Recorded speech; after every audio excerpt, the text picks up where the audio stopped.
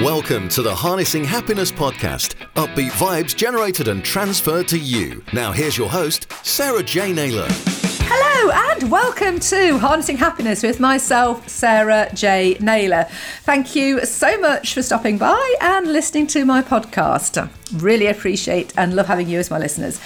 So today I have the fabulous Angela Cripps with me, and I'm going to hand over to Angela to introduce herself because, as my regular listeners will know, I love my clients, my guests. I've got my work head on. I love my guests to introduce themselves because they can do it far more eloquently, as you can quite obviously see, than I do myself. So Angela, over to you. Please do introduce yourself to my fabulous listeners. Did you just do that to reiterate your point? I think so. We may be clients and customers at this point because we are looking to work together. So who knows what's going to happen. I'm Angela Cripps. I'm the MD of the Recruiting Gym, which is both online, face-to-face, hybrid training, coaching and consultancy. We're a team of 20 coaches and we're in 89 different countries all around the world. We're truly global, and I've been working in the recruitment industry for coming up for 33 years. I love it. It's my passion. It is one of the things that makes me happy as well, working with recruiters. So that's a little essence of me. I didn't realise that the Recruiting Gym was across so many different countries. That's awesome. Absolutely amazing, because it's a really relatively new business, isn't it? I mean, and how that evolved was all down to, you tell my listeners, do tell the story, because I think it just encapsulates the opportunities that have been presented and when people actually seize those opportunities. So yeah, fire away, Angela. Yeah, so this all started 2.5 years ago with Alex Moyle, who'd been in the recruitment industry about 25 years. He wanted to get a community together, to work together, to support each other, and that's where the Recruiting Gym started. I then got involved and wanted to put one of my courses online on his platform. We started working together, realised we had the same values, we worked really well together. And when COVID hit, I got more and more involved, and actually he made me MD in the summer because it was like, well, yeah, you're pretty much running it. Let's make it official. And then by the end of the year, he doesn't mind saying, because it is out there, he's been diagnosed now, he's got ADHD. So he's shiny thing, new thing. So doing the same thing day in, day out online without getting to go out and do stuff wasn't necessarily his favourite thing. So he said, do you want to buy it? So I did. He's kept 20% share, so I own 80%. And up until that point, I'd been travelling for the last 5 years to the Far East, APAC, so Australia, New Zealand, Japan, Singapore, Hong Kong, Thailand, China. They were sort of my key areas, and Dubai every time I went as well, so going through there as a hub. So I was travelling every 4 weeks. Wow. And all of those clients that I'd built up over those 5 years, all of a sudden I couldn't get to. So that's one of the reasons why the Recruiting Gym suddenly had an influx of international clients, because it was, well, we can't get to you, but we can online. So we brought them all in that way. And therefore now my other company that I had, Connemara, I do non-recruitment work through, but anything recruitment related goes through the Recruiting Gym. As I said, you kind of seized that moment, although you were already getting involved in it, you sort of seized that moment, that opportunity that it presented, sort of. And having spoken to you now, we've spoken 2 or 3 times before recording this podcast, because obviously Angela, well, not obviously, it's not obvious at all. Angela and I have only known each other a few short months, but we've sort of kind of clicked, because we both have this longevity in recruitment, although, different I can never say that word, different trajectories. You've gone very much in one direction, whereas I think because of my life that I did have, kept me sort of in one place, whereas you've, as you say, you've explored the globe using recruitment. But so you kind of seize that moment to really integrate all of that you've done into this platform. The original plan was to come back and be a recruiter, actually. Well, originally I was going to retire at 50. I think I had a similar idea. I worked as a financial advisor before I got into recruitment. So for 2 years I was self-employed, selling pensions and mortgages and life insurance policies and savings plans, all of that good stuff. So I had them all myself. I set up my pension at 18 and thought, right, I'll retire at 50. That's great. And I've got 3 or 4 pensions now. But I got to 50 and I was like, what was was I thinking? I love my job. There's no way that I would want to and I was travelling at that time as well, and I'm thinking, okay, well, that's fine, we'll just keep carrying on and adding into it. But certainly go back 35 years, you were in a situation where it was that job for life sort of thing. You stuck at it, you were bored stiff, you just couldn't wait till you retired, and that was your goal in life, to get through work to then Yes, be able indeed. to try and do what you wanted to do. And I just luckily thought, well, that's not going to work for me. It took me about 10 years to get to that point, and I sort of reevaluated my life around 30, set up my own business, and thought, no, that's not going to be how it's going to be. I love what I do. Let's just work with my passion, what I love doing, and let's see if we can make some money out of it. We had this discussion on our daily workout this morning, Ikigai. So find something that's relevant, that you love, that's your passion. Find that a need that people are actually going to need it, and then the final element to it is, are people actually going to pay for it? So being able to travel, do what I love, see the world at the same time, that was my Ikigai. So I'm looking forward to getting back to that. But I've not been too bad. I thought when lockdown happened, oh my God, this is going to be a nightmare for me, because I was travelling every 4 weeks. But it was all right. But I'm definitely getting itchy now.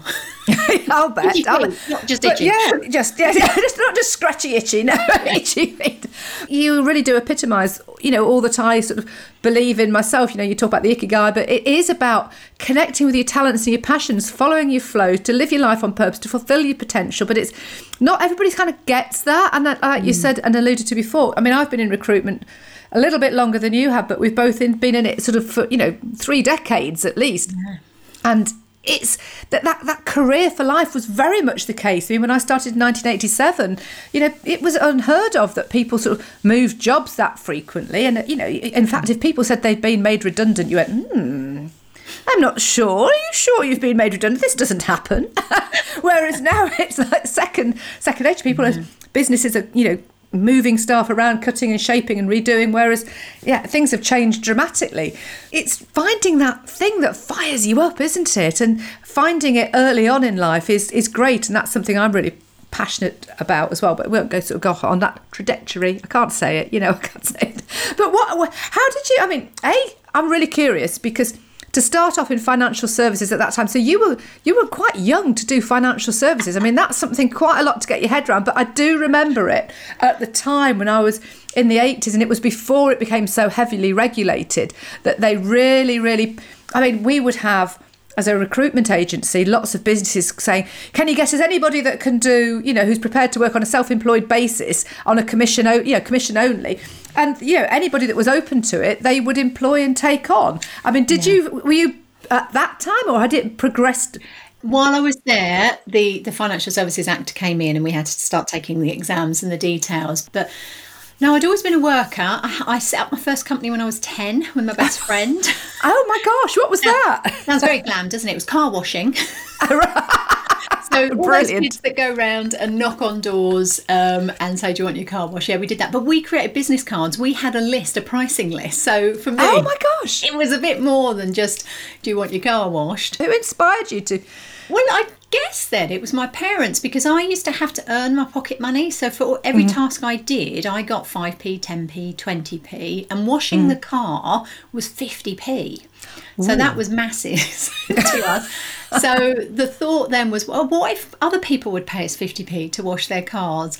And probably the local car wash was like 152 quid then. So actually, as long as you were happy with 2 young kids, and we were short as well, so trying to get on the top of the car, we struggled sometimes on some cars. There was always a line down the middle. We'd have to say, can you just give us a bump up to be able to get that bit in the middle? But it was 50p for a wash, and £1 if you wanted it polished. We would polish it for a £1. So we had regular customers every weekend. We were doing that until I could actually get a job. So at 13, I got a paper round. By the time I was 18 and doing my A-levels, I had 6 jobs that I was doing during that. So I've always been a worker. always liked money, but it was all about being able to pay for my own holiday. So from 15, I used to have 4 holidays a year that I used to pay for. So I would go skiing with the school. Oh my gosh! Wow. Me and my friends would go away in the UK to start with, and then once we got to sort of 17, 18, then we would go to Ibiza and Mallorca and places like that. But I would pay for all of that because I was working, and I was working in one of the places, and a guy pulled up in a 6 Series BMW. And he came in and I went, what do you do as a job? And he said, I'm a financial advisor. And I'm like, can anyone do that? Can I do that? And he was like, well, yeah, actually. So I got an interview with him and then had another interview with his boss, borrowed a suit from my sister that was way too tight and I couldn't move, and got the job. And did that for 2 years. So sales was always, I was always in sales. I used to work on Wembley Market selling watches and things like that. So sales has already been a thing. My mum got me doing sales at 15 or at Olympia and Earl's Court on stands. So did that again in February. That was interesting. After about brilliant. But you've obviously seized these moments, though. You've recognised them, you've seized them, and you've been so driven and motivated. Yeah, for me it was always, why not? Have a go. Yeah. What's the worst that can happen? I exactly. think it's that stops so many people, isn't it? It's always that, well, what if this happens? What if it happens? And it's like, well, what if it does? But you don't know it's going to. I'm always a positive person, a half full. Let's give it a go. I can remember, so it would have been 7 years ago when I said, right, when my daughter goes to university, I've got 3 years. That's when I'm going to travel. That's when I do it. And the guy that I was with at the time is going, well, that's not going to happen, is it? And I was like, well, why not? Yeah, you're never going to do that. But I just put a plan together. It's always the way. If you can think a bit, plan it out, and then just get on with it. Get on with the task. What needs doing? So for me, that was LinkedIn, pick 6 cities around the world, 2 that I'd been to already, 4 that I wanted to go to, and just start making approaches to people. So it's all free on LinkedIn. I love LinkedIn. Haven't paid them a penny. Got all these connections, and then anyone that sort of bit, so I wasn't selling at the time, but just approaching, and if anyone was interested, I'd then say, well, look, I'm going to be out there in the next couple of months. Would you like a meeting? Let's plan it in. Let's see how we can work. And then I'm planning to be there every quarter, because I'd go north to sort of Asia, and then I'd go south to Australia. So that I would be in their location every 3 months, but I'd be travelling every 4 weeks for 2 weeks. So I mean, it's doable. You've just got to work it out as to how you're going to do it and put a plan in. I usually have a bit of a contingency plan, but to be honest, it's always worked. I've never had to worry about. It's having that confidence, isn't it? I mean, you're talking about sort of setting intentions, and through setting the intention, working out the process and how you're going to get there, and then accepting that sort of, well, if it doesn't happen, it doesn't matter. I'll take whatever arrives, and that takes that fear factor, that worry, and also the time consumption that goes with worrying and procrastinating and not doing things. If you just right, that's it, I'm doing it, I'm going for it. But having that clear intention is really powerful, because you just can get on and do it, can't you? You just know what you want to do. So I want to just rewind back a little bit, though. How did you get into recruitment, and what is it that's made you so passionate about recruitment? Yeah, so it wasn't planned, like most of us back then. I'm glad to say people do plan to come into recruitment now. They see it as a career, which is lovely. But one of my jobs during my A-levels was a general assistant in the kitchens working for Blue Arrow. So myself and a couple of friends, we'd go down there, and during the holidays we would work 9 till 3, get fed during that time, so I didn't have to pay for any food or anything, earn the money. And I think so I was earning about 90 quid a week doing that. And during school hours, the school time, I was still earning 90 quid a week from all the bits and pieces, the other 6 jobs. So I knew Blue Arrow. Yeah, I mean, who had your P45? That's what I want to know. Yeah, it moved about a lot. But students, actually, you didn't have to pay. You didn't have to pay tax, did you? So you got it tax-free under 18. So national insurance, but not tax. So I was aware of Blue Arrow. I'd been working for them. So when I needed a job, when I wanted to move out of the financial services, and I've been a PA to the director and 40 sales guys for the last 6 months while I was there. Got all my sort of administrative skills and coordination and time management and dealing with difficult people and all of that coming through. Went to Blue Arrow and said, okay, I've been doing sales, just sales, commission only sort of for 2 years. I don't want a sales job. What have you got? And it was Julie Polton, who's now Julie Food, interviewed me at that point. She spent some time with me and said, you know what, I think you'd be a really good recruiter. Let me introduce you to my boss, so Michelle Nicholson-Rolls. Had an interview with her then went on to the regional director. So I had 7 hours of interviews to get into being a recruiter because I was still very young. Yeah, so that actually played a point in those days. Yeah, good point. Yeah. So I got a lot of challenging situations. I had the area manager, so I had 4 interviews, of 7 hours. The area manager, as I walked in, she went, well, you can't wear that. I had a beautiful tailored trouser suit. This is like late 80s. Women weren't allowed to wear trousers at work. I've got a story about that too. Yeah. So I was like, great way to start an interview. Yeah, and my best suit I can't even wear. So what was your story then? Oh, very quickly. I mean, I worked for Kelly Services at one point, and it was when Kelly Girl had become Kelly Services, and that would have been the mid 90s early 90s, 91, it'd be about 91, 92.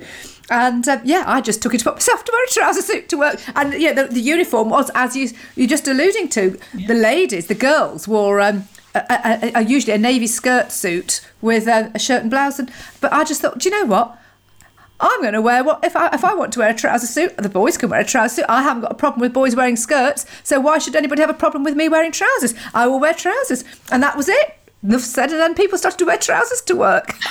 Well, it was only when we had a management buyout and the 4 directors bought the company from the Blue Arrow Group or Manpower Group. It kept going backwards and forwards. Mm-hmm. Stock scandal there, look into it, one of the biggest in the UK. But we had to get quiet about that. Then they said, so it was June 91 before we were allowed to wear trousers. So which would tie in with when I started wearing trousers then in the same sort of year. Yeah. And Kelly Girl, Kelly Services, and not even Adecco then, was it? It was Adia. No, it was Alfred Marks. Then Adia, That's Alfred it. Marks. Then Adecco, because Echo added on as well.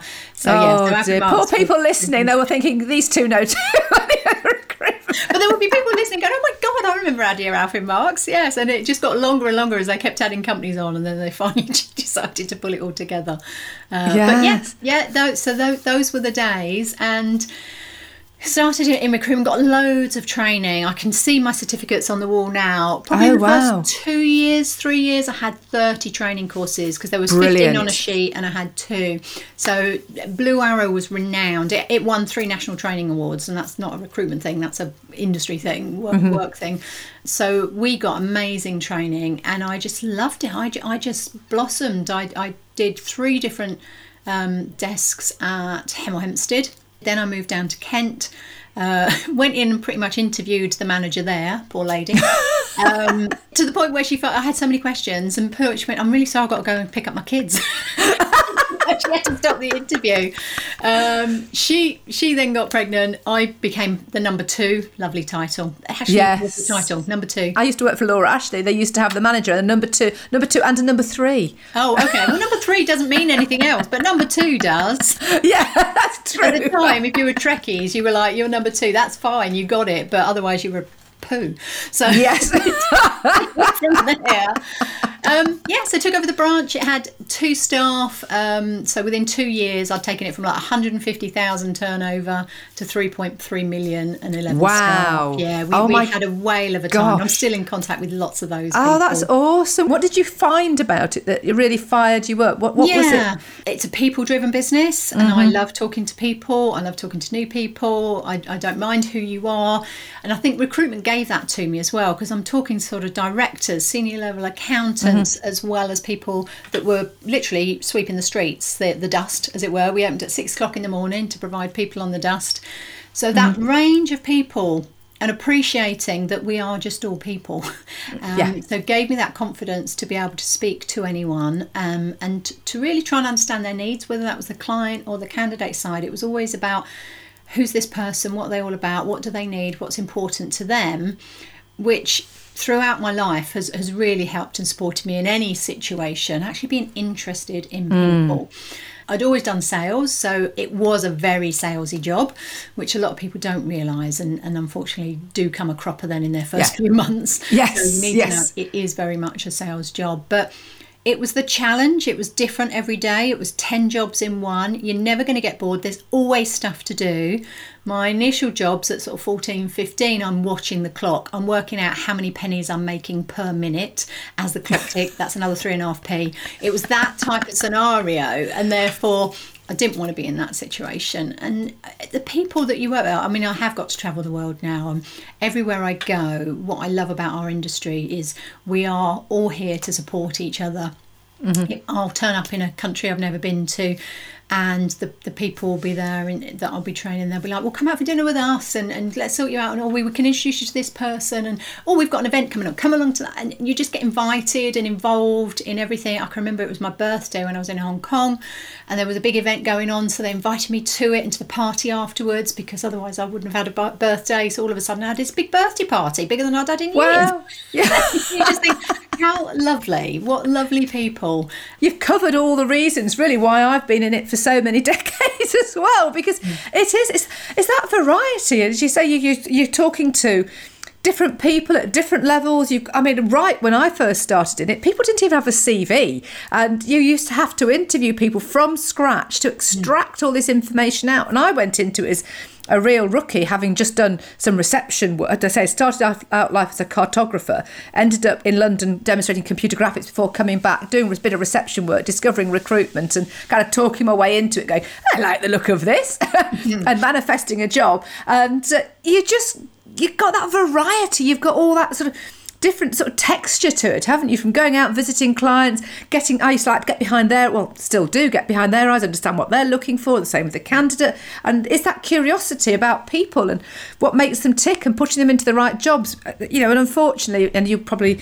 agree with me on this, in the sort of the early years as recruitment was picking up in the UK, unfortunately there was a sort of a raft of this bums on seats sort of approach, and recruiters being sort of tarred with a brush that wasn't really appropriate for many of us, because we were passionate about what we were doing, and you want to take care and you want to look after and you want to make sure your candidates are looked after and go to the right jobs and with the right employers, and likewise make sure the clients have got the right candidates for the job, because you're only as good as the last placement, really, aren't you? And that bums on seats situation, unfortunately, it was those recruiters that were just in it for the money, and that's the difference that I've seen. It's the ones that love what they do, are interested in the people, that want to make a difference, and that's what's great about recruitment, is you can change people's lives overnight. You can make a huge difference, and the client and the company. I had a company that was very open with us, but asked us not to share with the candidates that we were going to recruit 4 salespeople for them, and they said, look, if it doesn't work out, if they're not any good, we're gone in 6 months. So let's get this right. And yes. that was mid-90s. That company now supplies something like 80% of the recycled paper in the world. I mean, something ridiculous. Wow. So, yeah, I mean, literally, that could have been gone and we could have lost that. So therefore, you as a recruiter, you have the power. And I think that's what's being noticed a lot more at the moment. There has been a big shift around. Obviously, there's a lot of people that have exited work, taken early retirement, people who've gone into self-employment, and it's had a real impact on the sort of movement of people who are still sort of resistant about moving. And those that are, looking at wanting to change jobs are being more mindful about what they're doing. And, as a recruiter, I know, and obviously you're the same, I kind of recognised many years ago the level of responsibility I had as a recruiter, and to be mindful that I'm playing an important part in this person's life, and that's not to give me a sort of a kudos in any way, but it's about being mindful, and that you've got to take care of that person's life, and it's not about shoehorning them into a job that they don't want to get just because you want the money. And I've never been motivated by the money. It's nice, don't get me wrong, but it's not what motivates me. Filling a job and getting it done and going, yes. I mean, I had an unusual brief last year to find, it was a new client that I was introduced to, and they wanted me to find their unicorn for them. They wanted a Romanian-speaking office manager to be able to liaise with the contractors that they predominantly used, that were a lot from Romania, and but equally so had got sort of admin recruitment and all of this. So it was a real, but found her. and there's nothing better, is there?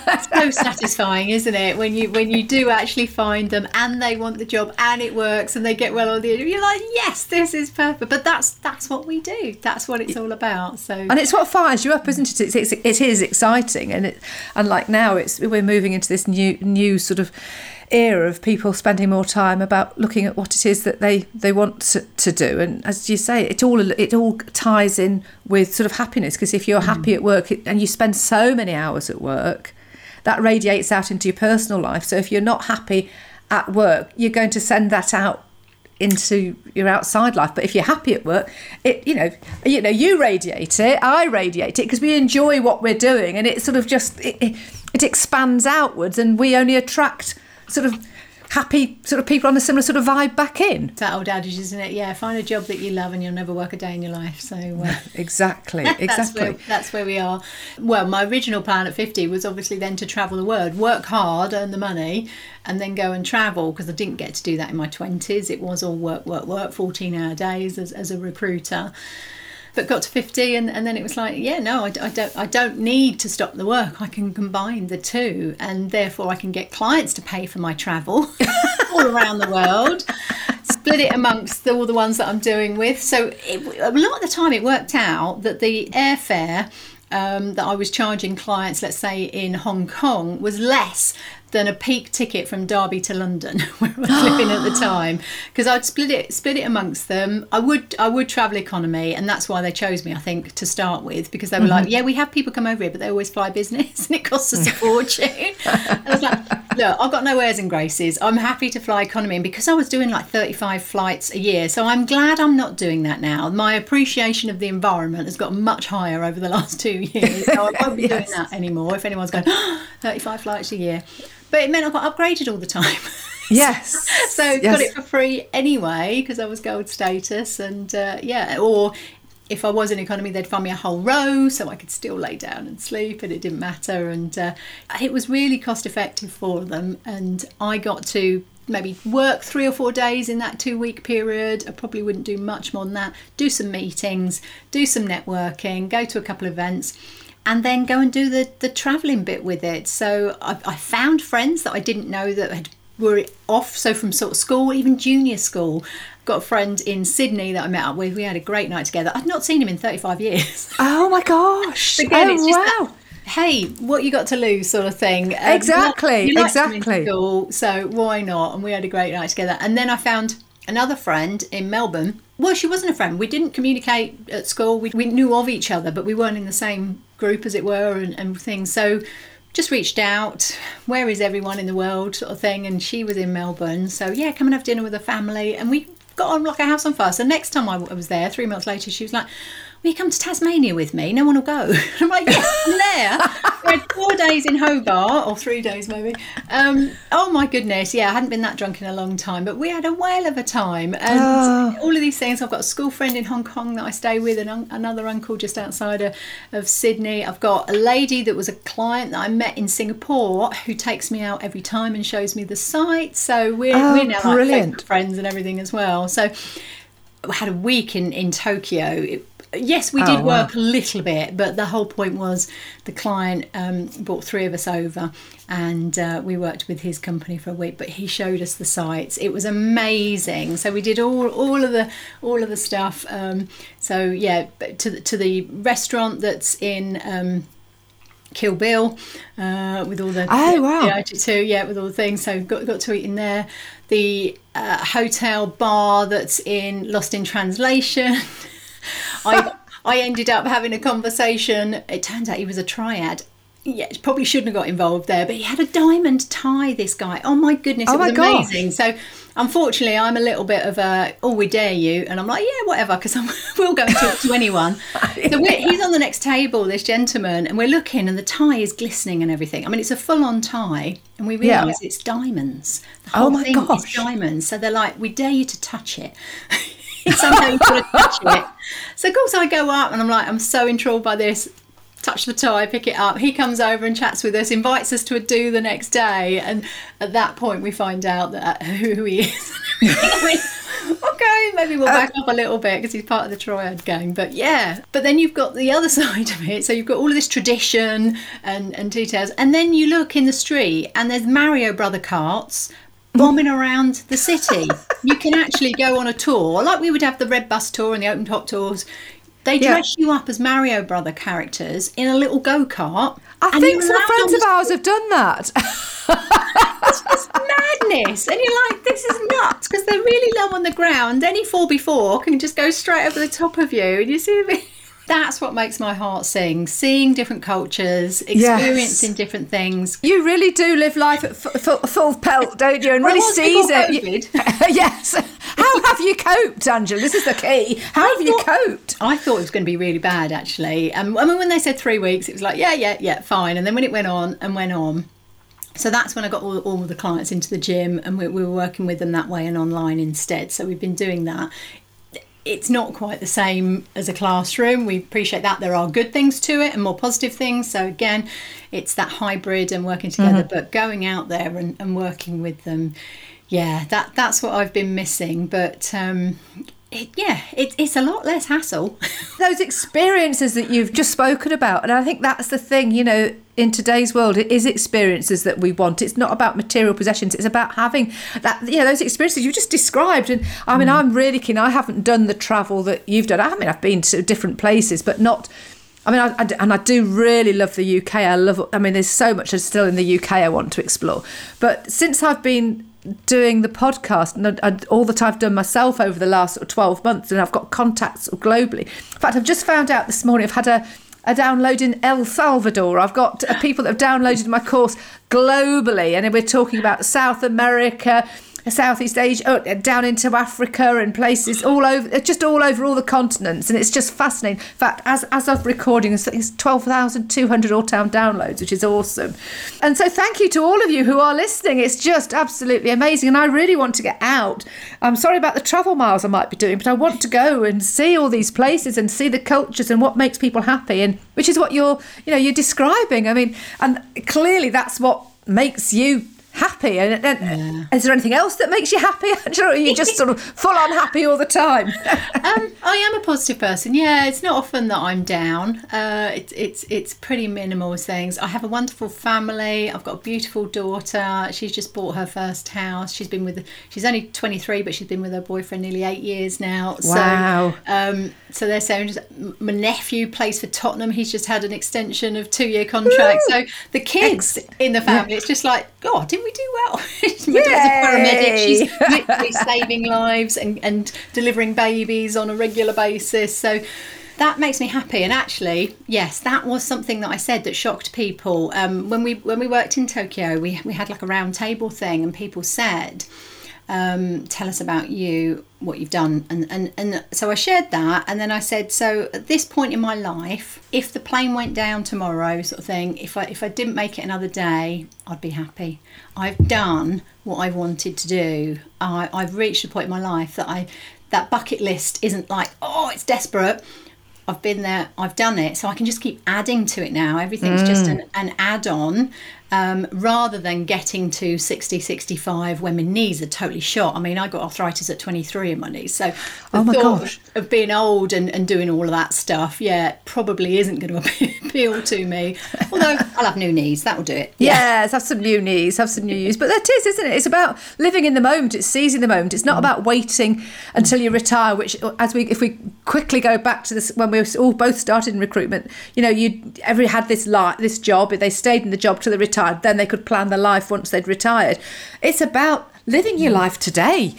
And getting on with it, isn't it? So, my word, what a life, what an experience. And obviously now the recruiting gym is your thing, and it's just going great guns, isn't it? Especially as you said right at the very beginning, it's global. And I'm very excited because my Manifest Your Dream job course is just about to go live on it too. So thank you for incorporating it. We're 2 coaches when it started. No, we've got over 20 now. So individuals like yourself that have got this information. We want to be the home of recruitment learning. So anything and everything to do with that, people can put their courses into the Recruiting Gym, and then we'll obviously sell it for them as well. So it's fantastic. It's a collaboration. It's what the gym was meant to be all about to start with, that we come together, we support, we're a community. So a lot of people would see it, well, you're competitors, surely. No, let's all, there's enough work out there. My goodness, there's hundreds of thousands of recruiters. So let's all work together, support each other. We can then be that virtual team as well.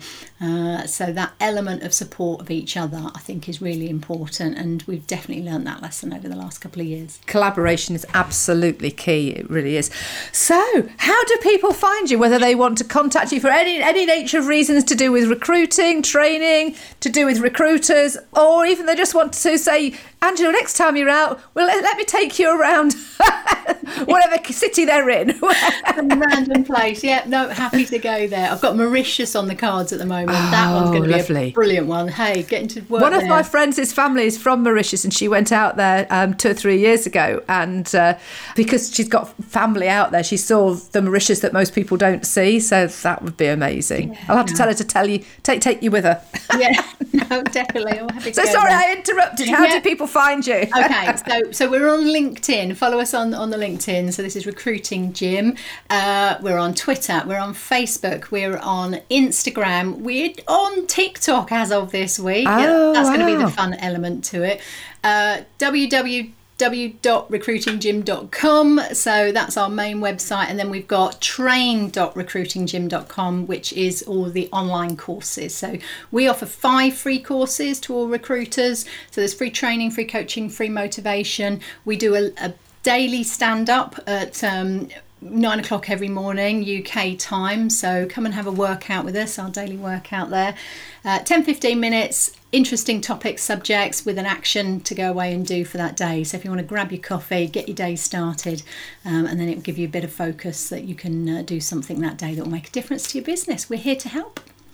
Awesome. Thank you so much, Angela, for sharing so much. I hope that's given all of my listeners an insight to how recruitment actually is in all reality when you love what you're doing and you take care of the clients and candidates that you've got. So thank you once again to Angela, and this has been myself, Sarah J. Naylor at Harnessing Happiness. So if you've enjoyed this episode, please do rate, review, and sort of follow or subscribe, whatever you do on your usual platform. And until next time, thank you. And goodbye. Have a great few days, week, weekend, wherever you are, whatever time it is that you're listening. Take care. Goodbye. Thanks for listening to the Harnessing Happiness podcast with Sarah J. Naylor. If you took value from the content, please follow the show on your podcast app. And to find out more about Sarah's APE mindset, visit sarahjnaylor.com. That's sarahjnaylor.com.